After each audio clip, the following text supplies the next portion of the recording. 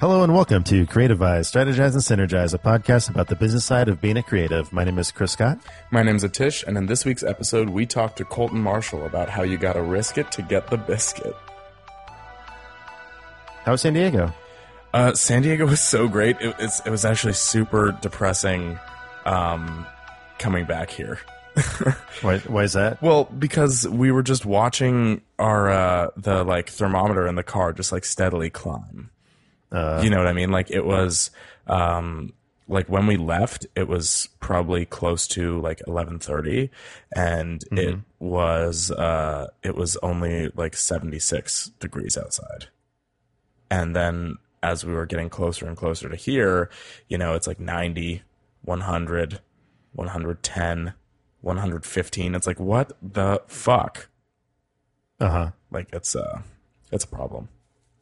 But no, it was really great. I saw my first rugby tournament, which I've never even seen a rugby match, I guess. Who'd you go with? Or who all went? Colton. Just you and Colton? Yeah. Bro trip? Yeah, just a bro trip, a boys' night, so to speak. Boys' night. Boys' night. Yeah, it was really good. San Diego is great, but man, shit is expensive. I'm not a big fan of San Diego. Really? Yeah. Why is that? I don't know. I don't think I've had a good trip in San Diego as an adult. It just seems, I don't know, I'm not a beach person, and it just seems like fancy California, pretentious California. Not the right parts of San Diego. I know what you mean. If you're talking about the San Diego, actual downtown San Diego, yes. And if you're talking, I've only been there for work, so I think that's why I don't like it. Oh, it could be that too. Yeah. And it was always downtown. Or Gaslamp. Yeah. Gaslamp is super pretentious. I think Carlsbad and Encinitas and parts like that are pretty pretentious, but Del Mar, La Jolla. But if you just go to OB, PB, or yeah, pretty much there. It's not bad. But what have you been up to? Just working on this short film, trying to get it made. Finished up. I thought I finished up that werewolf movie, but apparently it's not done. Oh, really? There was supposed to be only 2 days this last week, and it turned into 3 days. And that was draining. Yeah. And, yeah. That's what I've been doing. Well, that sounds like a whole lot of work and not a whole lot of fun. It wasn't that bad, but you could tell on this werewolf movie, everyone's just done with it. Really? Yeah, people used to stay and help clean up and stuff. People are now just gone. Oh, they're just a little bit drained on it. They're as soon as they're told, oh, we're done for the night. Everybody just leaves. Yeah, and it's it sucks. Damn, yeah, that's got to be a drag. Still working on something when everybody doesn't really want to. Right, and everybody is kind of just it's we've already committed. It's so close to being done, but it's too late to back out. Yeah. But it's fine. There's some good, fun moments, but still, it's a drag. Yeah, definitely. Well, damn, dude. I also happened to have a conversation with Colton about risking it to get the biscuit. I don't think you guys ever said that in your conversation. We didn't. That's just the title. Is it, though? I guess not yet. But yeah. Risk it to get the biscuit. Gotta risk it to get the biscuit. Waffle knit shirt, waffle fries, or waffles? Rank 1 to 3. I would say waffle knit shirt, waffle fries, waffles. That's in descending order. Yeah. Okay. Yeah. Yeah, it makes sense. Both waffles and waffle fries are very fleeting. Yeah. Yeah. Shirts can last forever. I know. A good waffle knit shirt is worth its weight in gold. Until you get a new one from Old Navy. Yeah, exactly. So we just came back from a rugby tournament. That was a lot of fun, man. Yeah, that was good. That's my second tournament so far this summer, and it's been a few years since I played rugby significantly, so it's fun to get back into it. Yeah, that was really cool. That was the first one I've ever been to. Yeah, it's a fun sport. So I guess the best way to kind of go about this, I mean, I haven't even introduced you. This week we're talking with Colton Marshall. Why don't you go ahead and just tell us a little bit about your background, you know, kind of school, first career, that sort of thing. Sure. Yeah, so I went to school for computer science. I graduated from Northern Arizona University, and my first job out of college was basically I was an engineer for General Motors, doing software development there, and basically kind of when I was finding myself at GM sort of with extra time and not really feeling like I was making full use of all of the time that I had, I decided to start working on the side, working nights, working weekends, developing an algorithmic trading strategy for trading on the foreign exchange market. And basically left GM in late 2016 to kind of try and pursue that full time.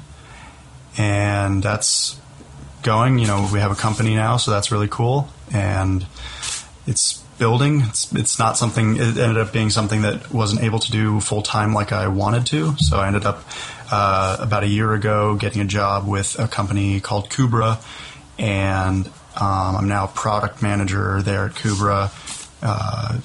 I helped engineer this artificial intelligence bot and turn it into a product, and then now I'm the product manager of that bot. So, you know, I think considering my career is only a few years, and you know, I'm only a few years really into the meat of my career, and I feel like I've experienced a lot and learned a lot and experienced a lot of new stuff that's kept me on my toes, especially learning AI and learning how to build a product around AI. It's been really interesting. So like kind of constantly changing, like what your framework and and especially in something, I mean, I don't really know that much about computer science, obviously, but I feel like that's something that every year or every 2 years, if you step too far away from it, then you're going to completely miss the boat on the next. Exactly. And honestly, that's kind of why I felt like if I didn't leave GM when I did, it was going to be a big problem for me, because I felt like at GM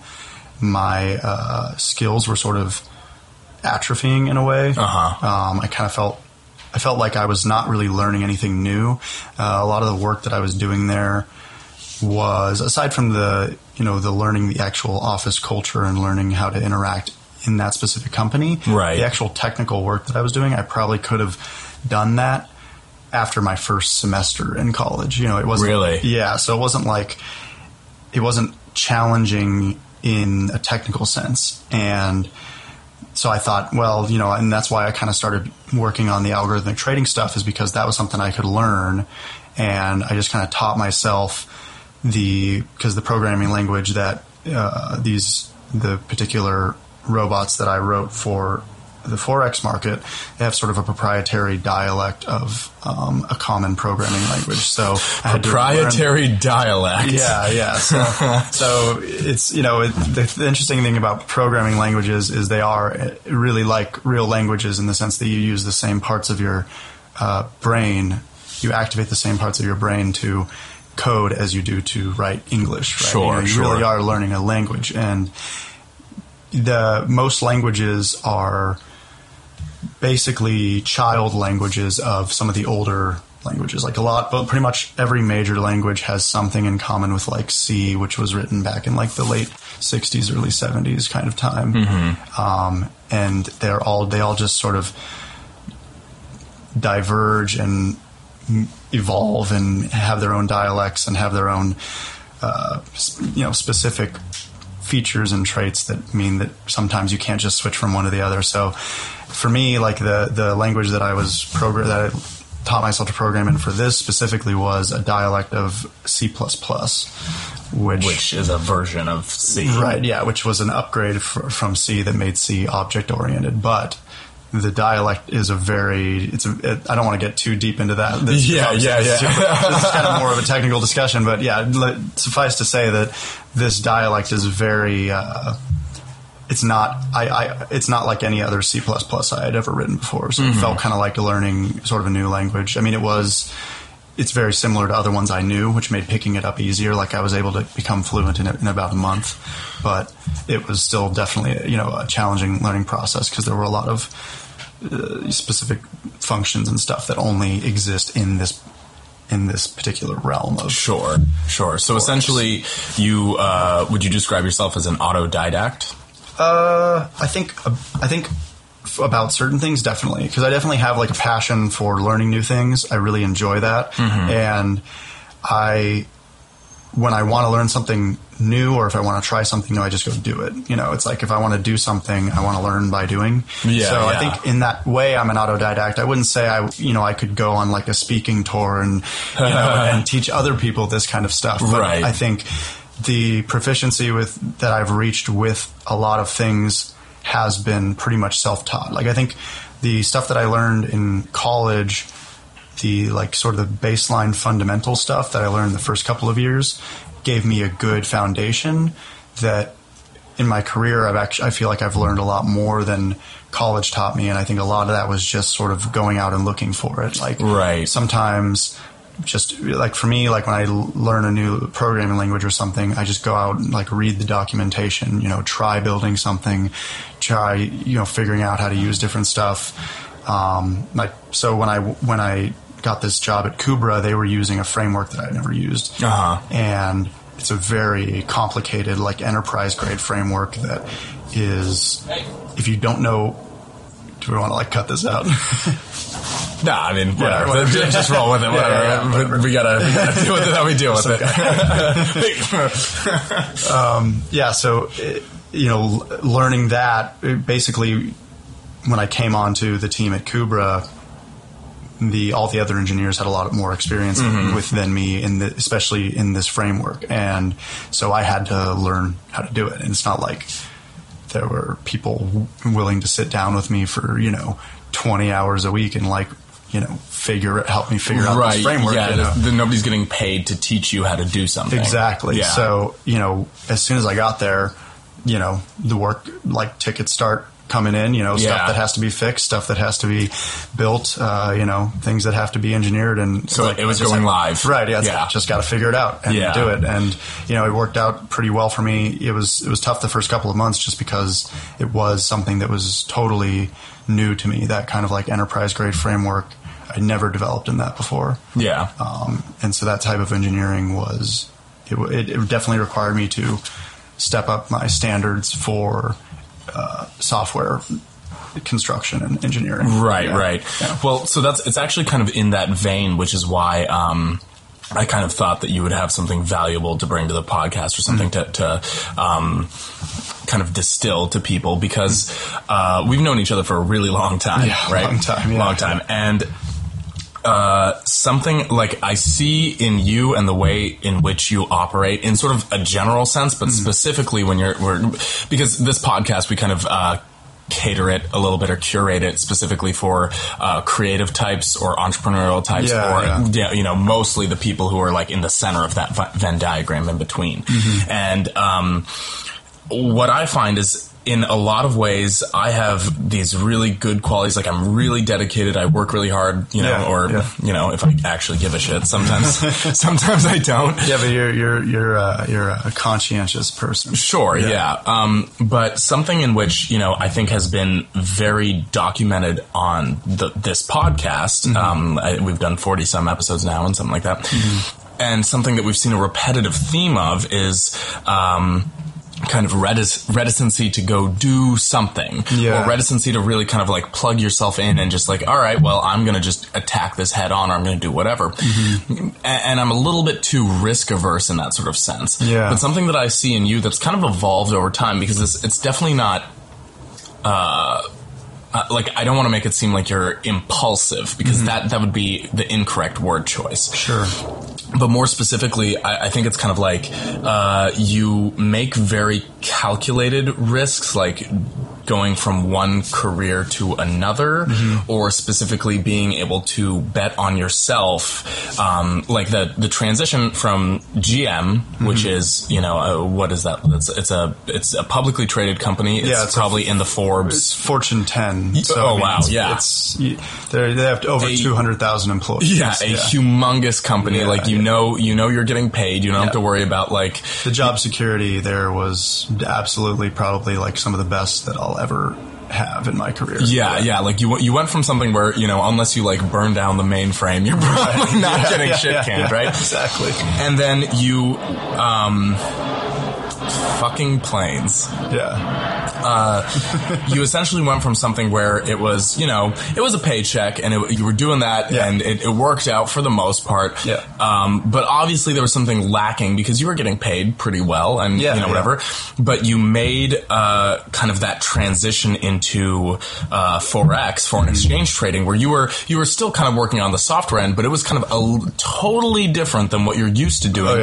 And you totally shifted gears for something that's a startup, you know, which a lot of people are, you know, like when I talk to my dad about all these different startup companies and all this kind of stuff, he's like, oh, well, you know, because he's a very old school kind of guy. He doesn't, you know, he's like, oh, well, that's risky and you don't want, you know, blah, blah, blah, all this kind of stuff. So, you know, how much did you kind of ruminate on that transition? And did you think of it as like a very risky venture, or did you kind of just like, fuck it? Like, you know?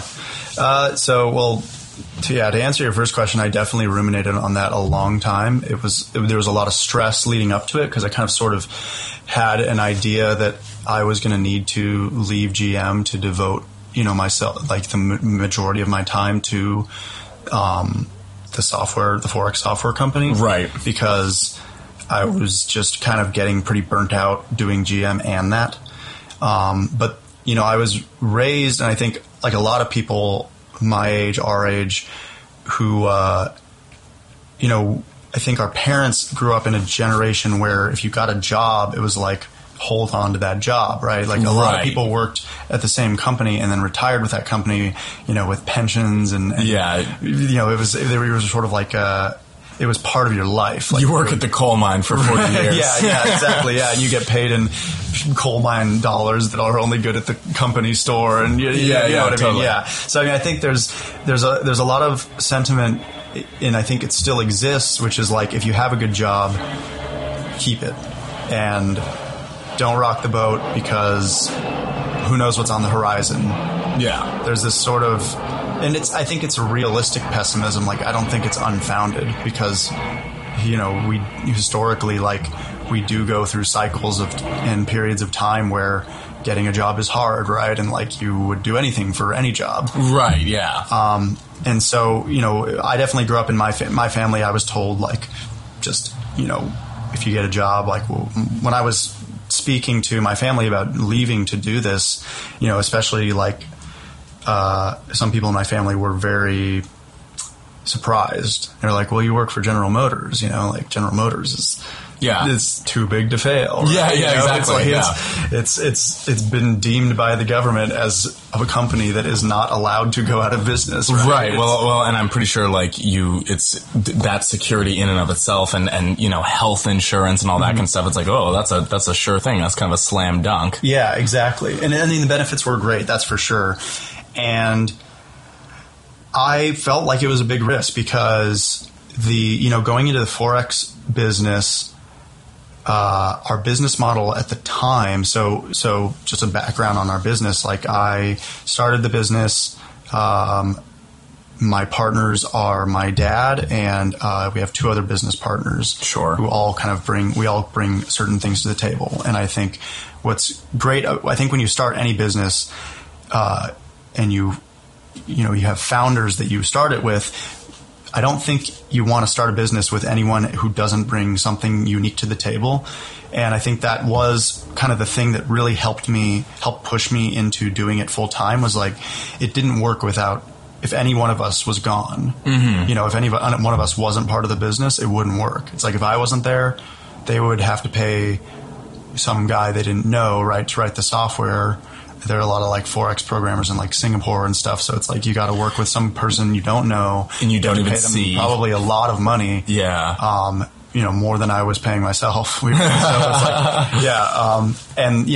my dad brings a level of expertise with the Forex market because he had traded it, years ago, and he kind of knew the ins and outs. And our other business partners brought connections and business expertise and accounting expertise and these sorts of things that are really important. So that helped me feel like it was less of a risk than maybe if I were just kind of striking out on my own to start like my own business, just me without any business partners or something like that. Yeah. I think that risk would have been bigger, but at the same time, I feel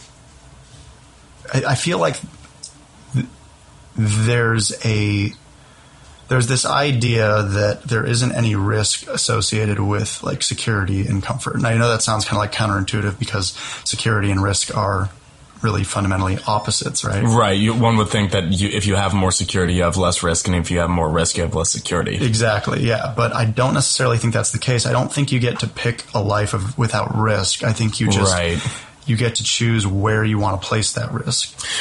Yeah, exactly. Almost like an opportunity cost sort of thing. Right. Like, as in, I could stay doing what I'm doing right now, but then I risk being unhappy. Right. I risk being unfulfilled. Mm-hmm. So when you balance that out against, like, okay, I might miss out on, this heavy of a paycheck. Right. Maybe the tables shift, and is that kind of what happened with you? It was, yeah. And I think, I also feel like for me, like you said, I do definitely take controlled risks, and I think I probably take bigger risks than a lot of people would in especially in like certain circumstances, like, I'll go gamble money in Vegas or something, or I'll go like I'll do things that I think some people would say is like, wow, he's really risk tolerant. But I don't necessarily know if I am risk tolerant. I think it's just, for me, I think like our fear is a strong emotion, and our fears sort of tell us things we should stay away from. But I also think that if you have two fears, like if you have a fear of your knowledge becoming obsolete, or being unhappy, or being stuck in a job where you don't know where it's going, and just like wasting away, it's like if you have that fear, and you have that fear counterbalanced with the fear of will I get a paycheck next month? Mm-hmm. Will I be able to survive and like save money and live a life that doesn't involve becoming impoverished, right? It's like those are basically the two fears that were sitting on the opposite sides of whatever decision I made about whether to leave GM or to stay there. And for me, I feel like I had to figure out which one I was more afraid of. Right. Because I really think the thing that you're in those situations, like what you're more afraid of, that kind of tells you which direction to go. Yeah. Like the thing you're most afraid of, I think if you're really afraid of something, you should probably expose yourself to that fear. So that you inoculate yourself. Exactly. A little bit. Yeah. Because I think otherwise, if you don't do that, then you end up forever it becomes bigger, like the fear gets bigger. If you run away from it, then it becomes something that not only were you afraid to encounter, but it's like something that was actively able to make you like turn away from it. Mm-hmm. And it becomes more powerful over time because the stakes get higher over time. Totally. It's like the longer you wait if I had waited another year, another 2 years, another 3 years at GM, who knows how obsolete my knowledge would have been, coming out of there. I really think, I do think that, I was not building the kind of knowledge that would further my career at anywhere else other than GM. So essentially you would basically be securing yourself at GM. Right. But you wouldn't necessarily be doing, like you wouldn't be furthering your pursuit personally. Exactly. And I do think that if you're afraid of doing something but that doing it would develop your character or like improve things in your life that are kind of more intangible or like nebulous ideas about yourself, right? Right. Like if you have this idea that like if I do this, it's scary, but there's potential in that fear, you know, for me to build something out of that. It's like, I think you should do that. Like, no matter what it is. And I mean, as long as it's not like, you know, something super duper dangerous where it's the odds of dying. But some people are like that, right? It's like some people go and some people go climb K2. Well, I mean, the risk of dying is like super high. So somebody had to be Evel Knievel, right? Right, exactly. Yeah. So, but I think for most people, and I think I'm most people in general. I think I'm a pretty, you know, normal guy. And I think that, you know, a lot of people are just too afraid to try something, even though I think when you really sit down and think about why you're afraid of it and what exactly you're afraid of, when you really think about that, you start to realize, I think there's a little part of you that says, the reason I'm afraid of this is because I'm afraid of like what I might get out of it, or I'm afraid of how I might change. Yeah. Because there is like that stability that comes with knowing who you are and doing the same thing all the time. Right. Being comfortable. Right. Exactly. There's a comfort, and breaking out of that, you don't really know who you are after that. Yeah. You have to kind of relearn because you learn something about yourself every time you do something new, every time you expose yourself to something you're afraid of, you learn things about yourself. And I think people are afraid to do that sometimes, and people are afraid to bet on themselves, for sure. Right. So that's kind of the thing. It's for some reason, and of course you'll understand this because, you know, you've kind of been through every step through my life as well.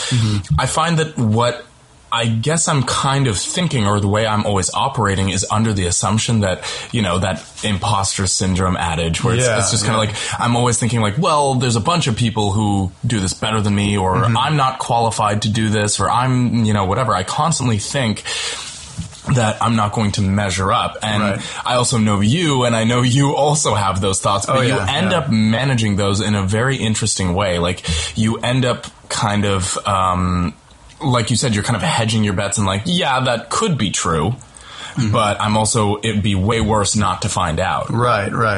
Well, I think also, like, imposter syndrome does two things. Like, one, it definitely can hinder your confidence in your ability to perform things that you think you're not able to perform, or you think you're not qualified, or you know, like you think you're an imposter. But I also think that people who have those thoughts, and I think a lot of people do, they're very aware of their shortcomings. So it's like, it shines a light on your shortcomings, and they may only be shortcomings to you. And I think that's kind of what I found the more I became aware of, like, how much I felt like an imposter when I was out there doing stuff.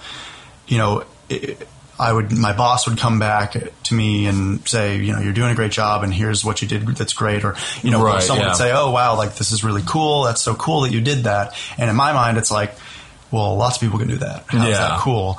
But you start to learn, like, it's not that other people are holding you to a standard that you can't meet. It's that you're holding yourself to a standard that you can't meet. Right. But there is, like, motivation in that. It's like, well, you're never going to be able to meet your own standard, probably, because you're always going to you're always aware of the people that are better at something than you are, right? Yeah. There's always going to be a better guitar player. There's always going to be a better engineer. There's always going to be a better gymnast, right? Like, whatever your thing is, there's always someone better.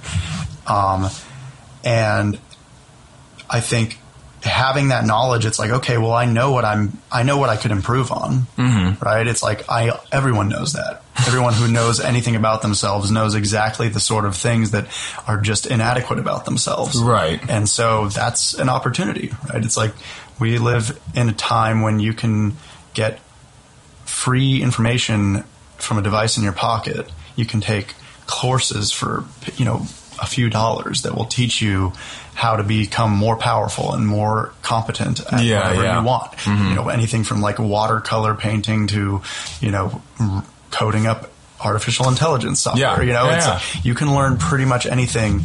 And I think that since we are so uniquely aware of our own shortcomings, I don't think we really have an excuse not to try and improve ourselves in those areas, since we know what they are. Yeah. It's like, if I didn't know what I wasn't good at, then I would be kind of stuck. But it's like, if I know what I'm not good at, then I can try and make myself better in those areas. Yeah, that's what I find sort of impressive about Chris.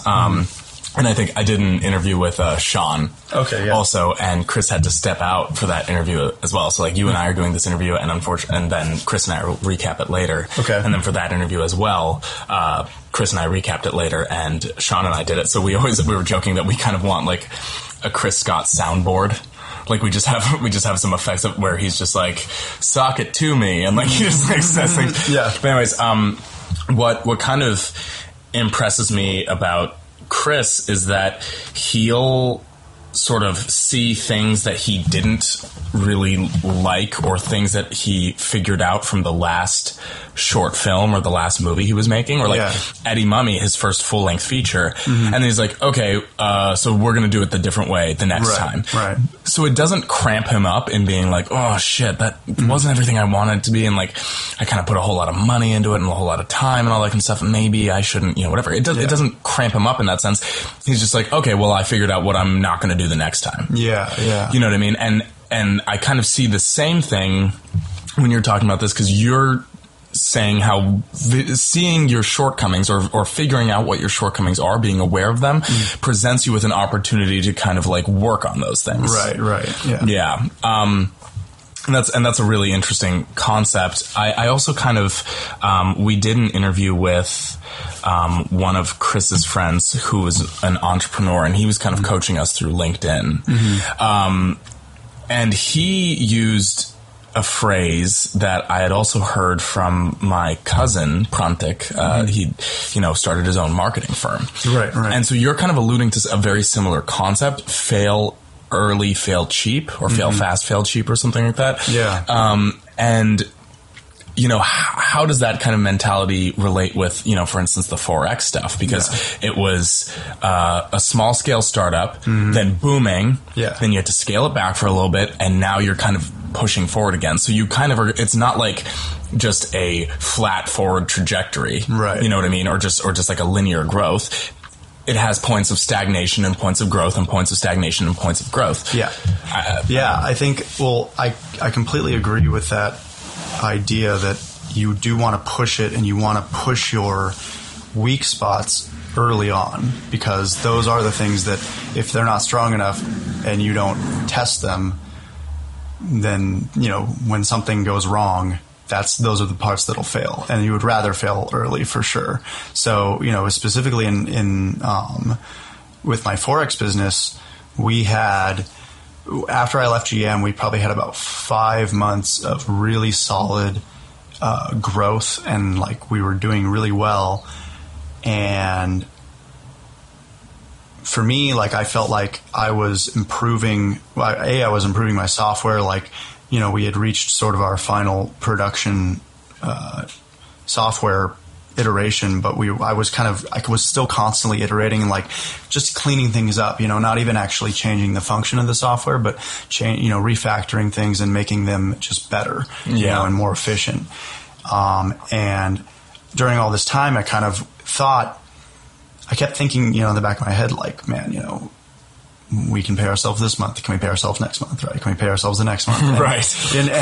And I was wondering if we were going to fail, like, when is it going to happen? And so we had an issue without getting too deep into it, we had a problem where basically one of the main brokerages that we were using filed for bankruptcy, and our funds were stored with them. And so when a brokerage or some sort of financial institution declares bankruptcy, any funds that they were storing kind of get tied up in that legal process as they go to court and as they go to bankruptcy court. So even if it's not their assets, pretty much, it's like, well, that's still part of what they were holding. It's part of their entity. Yeah. So we basically had... but it was really a blessing in disguise. So because we were actually planning, we were using 2 brokerages, and we were planning on moving all of our money to this brokerage, the one that went bankrupt. And we hadn't moved that much of it. We'd still moved a significant amount, but we had not moved all of it. And so if we had moved all of it by the time that would have been a lot worse. We would have been totally dead, because we would have had all of our clients' funds would have been locked up. Yeah. We would have had no money for the software to trade. no one to license it to, nothing. So essentially, it's flatlining. Yeah. So we got lucky in that it was something we couldn't predict, but it also helped us improve our business because we thought, how do we prevent this from happening again? What if we went out and we basically went through the steps to secure kind of our own label as broker, so that way our company, one of our companies, can act as a broker, and then we would know if we were going to go bankrupt, right? Like if we're the broker, then we don't have to deal with any other brokerage to facilitate our trades or facilitate our price feeds or anything like that. So essentially you also found, that was another case of where you did, through testing, you found a weekness and then you've grown from that as well. Yeah. And it's like, of course it would have been great to just keep using that other brokerage, right? Yeah. It would have been great. But, but now it's like our business is way better because we've structured, like we were able to evaluate our structure and strengthen it, and now it's like, well, we don't really rely on a third party, broker that could go bankrupt now. Now we're working with people who are like major liquidity providers that deal with governments and stuff like that. Like they aren't people that go bankrupt, just some brokerage in New York or something. Right. Right. So we definitely came out of it stronger, and like now, that was about a year and a few months ago. And, it was rough there for a while because we were like, well, we can't really pay ourselves. And so we're going to have to go back to, working some 9-to-5 job. Right. But at the same time, it's like I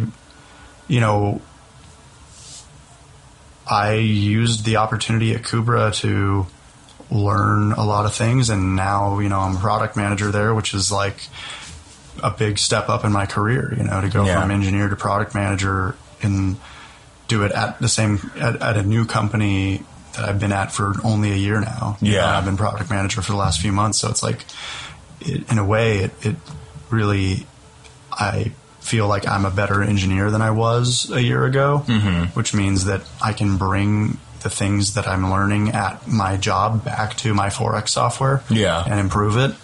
And on top of that, my experience in doing things like product management, which I had never done before. Right. That's a whole different ball game. It's like you have to be an engineer and manage the actual product vision and deal with how to sell it to people. It's a whole extra complexity that wearing many hats now. Yeah, and I like that, actually. I really like that because that's like how I learn. Yeah. Is by really just like diving into something that interests me but that I've never done before. Right. Yeah. So first, so people shouldn't be afraid of that kind of thing. Like, just because you know nothing about it doesn't mean you can't go and figure it out. Yeah. And I think that that's a problem with how we kind of see opportunities, whether it be jobs, whether it be, whatever. They're asking for a certain amount of experience. And it's like, I don't have that experience. I'm just not going to try, or I'm not going to do it. It's like, well, I think that's you're basically saying that's an invitation to go get that experience. Oh yeah. Sure. And do you intend on kind of, because now you are transitioning roles, you're transitioning roles within the 9-to-5, and do you plan on kind of pulling that back to your Forex and maybe, figuring out where that leads again, or are you kind of settling into what you're doing? Yeah. So, it's kind of interesting because I look at it now and I think, the software that I wrote has been running nonstop on multiple client accounts that we've licensed, for almost a year now. We had some accounts that if they were still running, they would have been running over a year. And most of my work these days is kind of administrative work, like making sure administrative and like operational stuff. Upkeep. Yeah, exactly. It's like making sure the software's got a connection to the internet, making sure that all of our virtual servers are running, administering, my business partners are all at least 30 years older than me. So, I have to manage all of our technology and all of our organizational administration from from Google. All of our Google administration stuff, basically, is what I'm saying. Like, I have to manage all that stuff, but that's stuff that I can do it doesn't require a lot of time. Meanwhile, I look at Kubra and I am really appreciative of the faith that Kubra's shown in me, despite the fact that I've only been here, a year. Yeah. And, they've really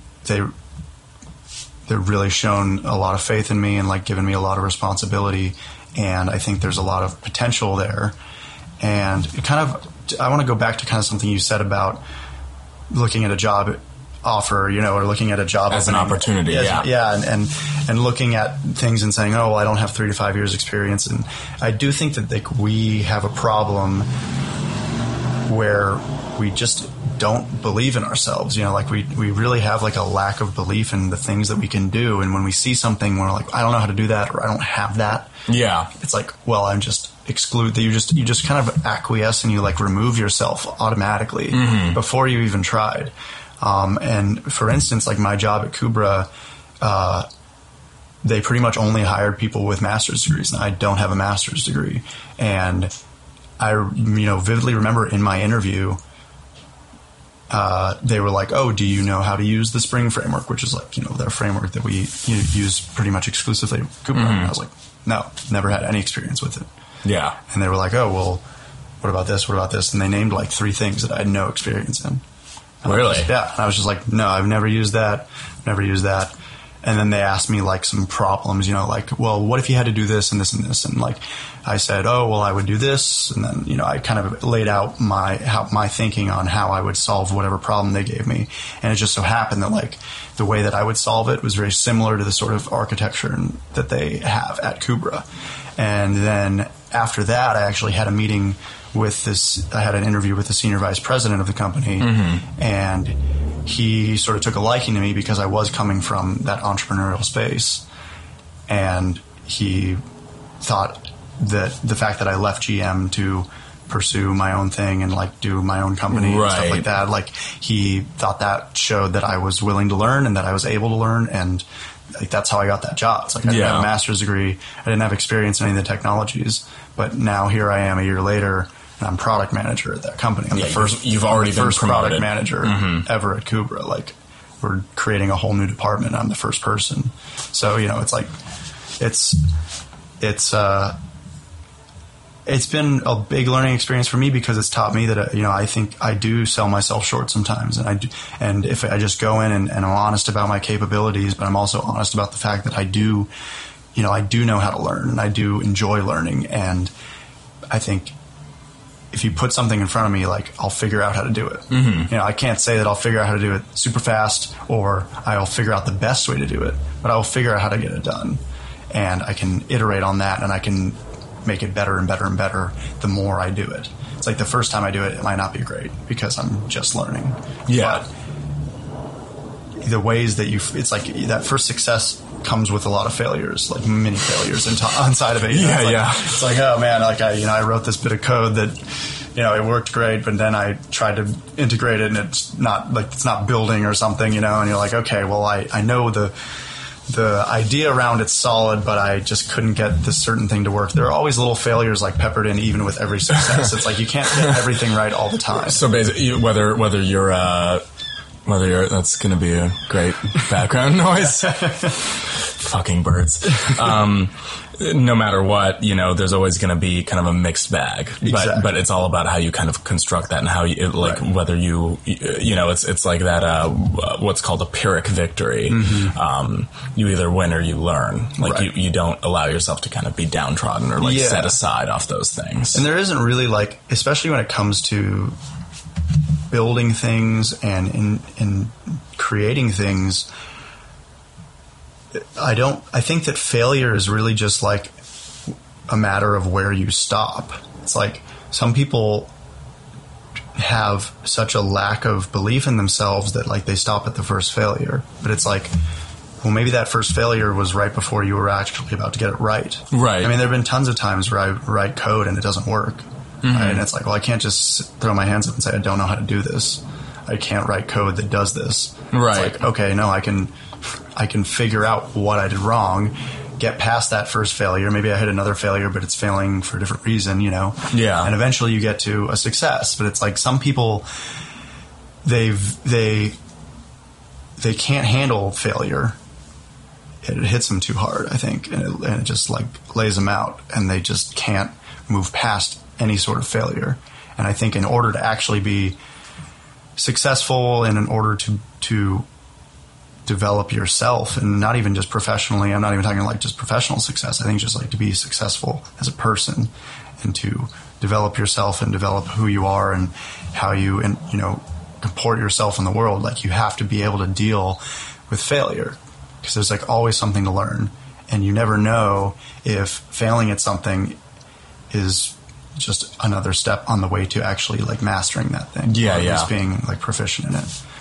Failing forward. Right. Yeah. Fail forward. Yeah. That's a good thought. Yeah. So yeah, I think every person who has mastered something in their life knows that they really sucked at it for basically what probably felt like forever. Yeah. You know? Yeah, yeah. And eventually they didn't suck at it. Yeah. And it's like you just have to fail enough until you're so good at failing that, you know, your failures are better than other people, like look better than other people's failures in a way, you know? Absolutely. Well, awesome, man. That's a lot of really kind of actionable advice, because I think what keeps a lot of people back is the natural instinct to kind of be like how many people, you know, especially in my collegiate career and also in yours, like how many people do we hear who are just like, oh, well, I'm not good at math. Right. So it's like, okay, but that wasn't, you're not good now. That's kind of the point. Right. You know, and I think we were like you weren't good at English at one point. Yeah, exactly. at one point you couldn't speak English either. Yeah. And I think that's kind of the thing that, you know, we were just talking about this last night. That was like, man, we really didn't appreciate college as that, because I was so verklempt and like all you know, nervous of, like I had to get straight A's and all that kind of stuff. Right. It's like, yeah, but that if you're only doing stuff that, and it wasn't stuff that I knew that I could get A's in, but you know, it's like I specifically didn't want to be a physicist because I was like, oh, that's too hard, and I don't want to be a physicist anyways. But you know what I mean? That kind of limiting belief and not appreciating. Yeah, well, and I'll say something about that. I think that,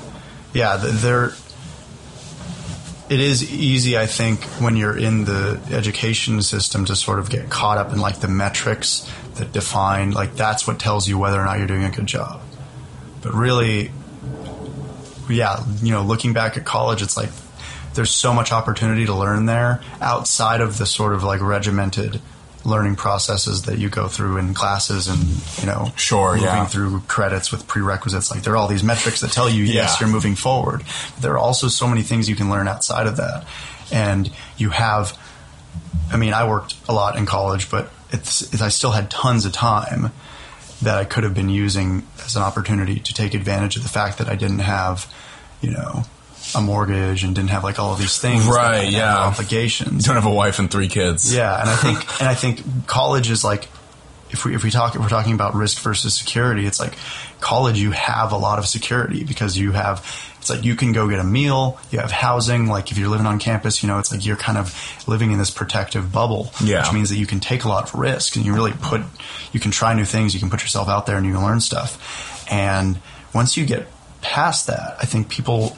They want that security, and security is still, you know, the laws of nature still apply. It's like if you aren't improving yourself, if you aren't moving forward, if you're not taking risks, then you're just sort of, there's like entropy kind of takes over, you know. It's like, you know, you can't just, it's like you can't just sit in your house or in your panic room, you know, and be protected from the world. It's like there are things that need to be done, and there are envelopes that need to be pushed, and people need to go do that. And and there's so much that you can do in your life that you might not even know you can do it. But people are just so afraid, I think, to stick an arm out there because they don't know where they're sticking. You know, it's like It's I feel like that's a kind of a half-formed thought, but I think you understand what I'm saying. Kind of mixed metaphors in there, but it was good. It was good.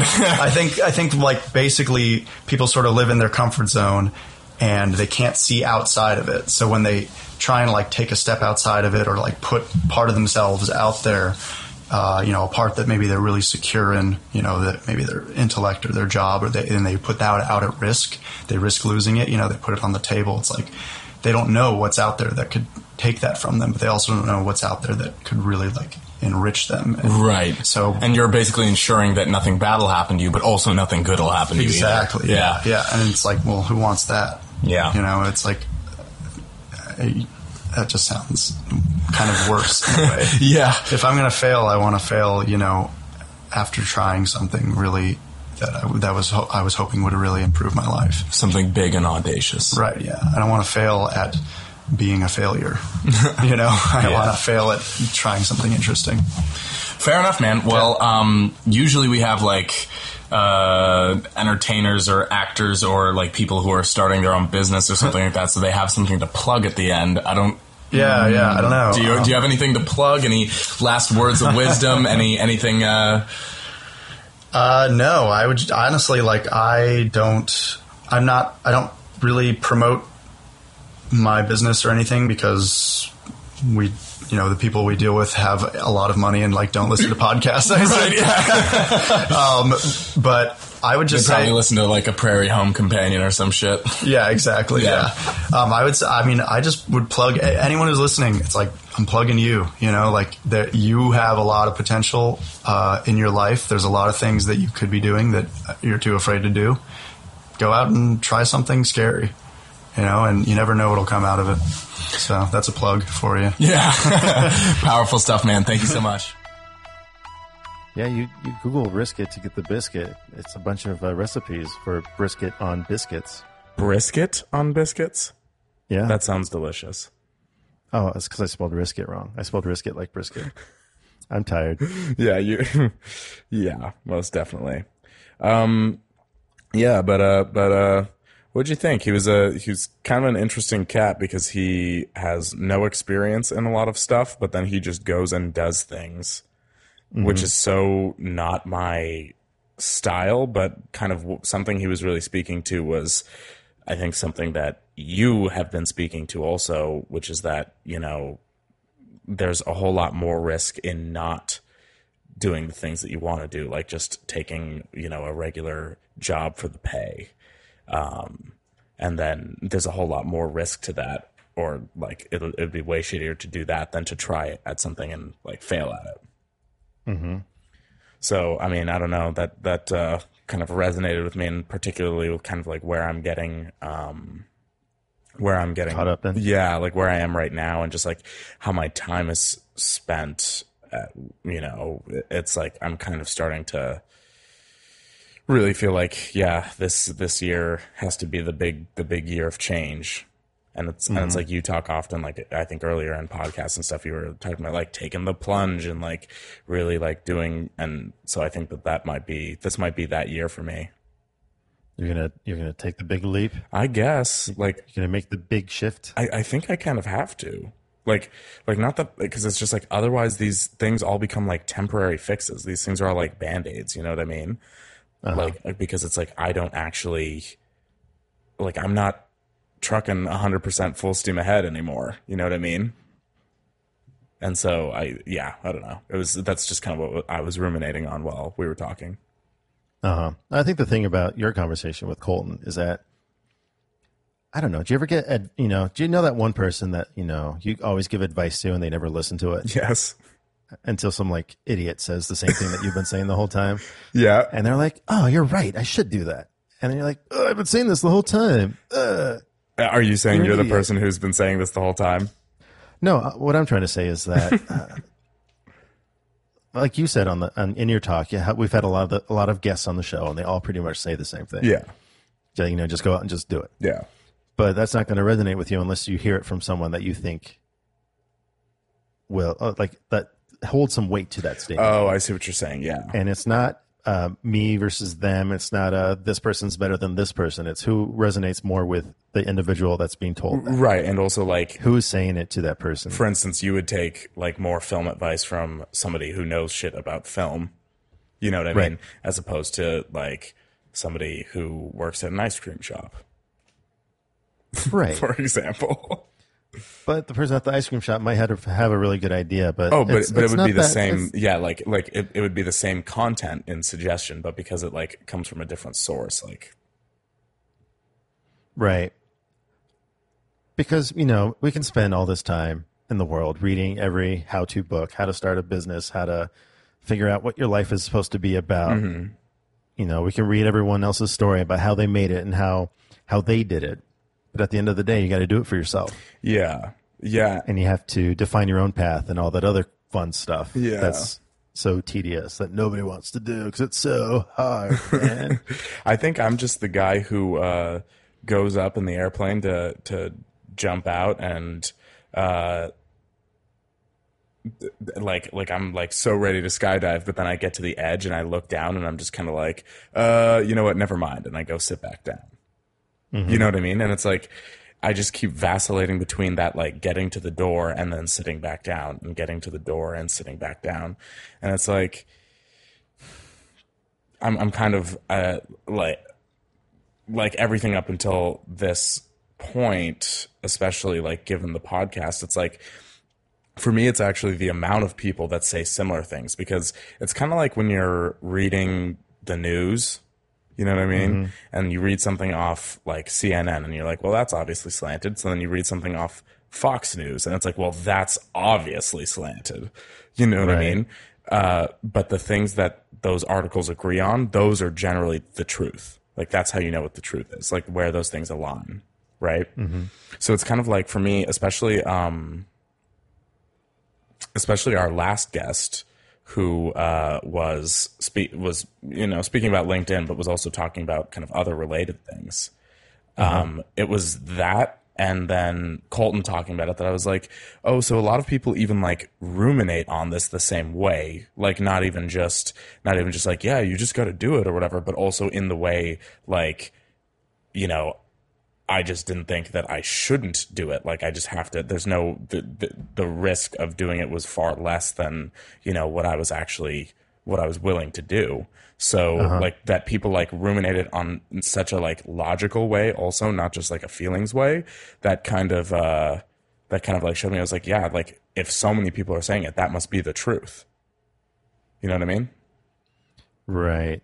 You needed to hear it from 100 people, not just one person. Yeah, I don't know why, but it's because those things are really hard to like suss out or hard to source, because especially given my, like, that's the thing, I still have like the child fucking trauma, because like my parents are both very, you know, par for the course, like been in the same career field their whole life and like got their PhDs, and it's all very like laid out for them.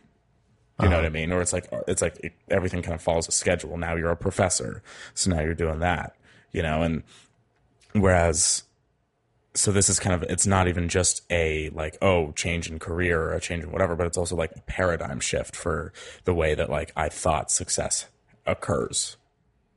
Yeah, that's some baggage you're dealing with. Yeah. But I think the point I was trying to make is that everyone's going to have a different tipping point or person that puts them over the edge, whether it's, you know, a lifelong friend or if it's some stranger at the ice cream shop. Yeah. Who did it for you? You know? I don't know if I had one person specifically. Yeah, I don't think I've had one person specifically. Just like film school in general, and then, well, I mean, yeah, I can't think of any. I think I've always just didn't need that. It was just, this is what it is. Let's do it. Yeah. And it's like a slow burn, but still, I'm still trucking away at it. That's really interesting. Like you've always been a little bit more entrepreneurial and kind of like a self-starter and kind of like an individual team in a sense. Like have you always kind of been that way, that you just kind of like did things yourself? Like you're a little bit of an autodidact, like you just kind of teach yourself things and then figure stuff out and just like do it? Yeah, I'm, for the most part. Usually, you know, I'm not shy to Google things and figure out how to make things, you know, fix things. Like my toilet's running, let me Google it and fix it myself, not call a plumber, because why? That's interesting. Yeah. So it's just like, I guess I've always been like that kind of kid, even in like high school and stuff. You know, if you say something, you want to do something, you just do it. And sometimes it would annoy people, and sometimes it wouldn't. Yeah, see, I just like read a lot in textbooks and shit, so I don't know if I came up with the same thing, but like that's kind of what this is all sussing out to me is, most of my success or like most of the things that have gone right for me are things that like I'm taking initiative and I just like make happen. And so I'm starting to think that, yeah, basically I need to make some big changes, which I think will also assist with after our big episode 50, and then once we reformat. Are we publicly talking about that? I guess we are now. I guess I just said something. Yeah, I think my idea with episode 50. I think we've been doing a lot of talking for 50 episodes. That's almost 50 weeks. Yeah, it's almost a year. It's a lot of talk. Yeah, agreed. Let's put into action some of these things we've been talking about. Yeah, definitely. I feel like we've been like dabbling in that talk. Mm-hmm. It's like, oh, this is what I did this week, but maybe let's get into a deep. Share it with the world. Like we're supposed to. I was when we're writing waiting our for you to business finish plan. that sentence. I was like, a deep what? Deepest, darkest. My head is like a shark fin. What the hell is that? It's an LL Cool J song. Oh, from the movie Deep Blue Sea. It's the greatest Samuel L. Jackson monologue in it. Really? Yeah, he's giving this very inspirational speech about how they're going to survive this giant mutant shark that this undersea lab created. This already sounds like a gem. And he's like giving this huge speech, and everyone's freaking out, and then he calms them all down, and he's like pumping everyone up to be like, we're going to survive, we're survivors. And then the shark comes up out of the water and eats them. Mid-speech. It's amazing. That sounds phenomenal. Yeah, no, I'm definitely down, especially because just as the show will reformat, although it'll happen before, but yeah, just like the show will reformat, I think I'm going to do some reformatting myself, and I'm already putting some of that stuff into, like, You're going to upgrade to Vista? Don't do it. Stay at 98. I don't, what was the other one? Didn't they also shit on another one? Didn't people not like XP? No, I think XP was good. I think the last one was 8. 8 was weird. Windows 8, and then 10 is fine, isn't it? Yeah, oh yeah, I don't 10 know. is I haven't good. been on a Windows computer in forever. You know, I'm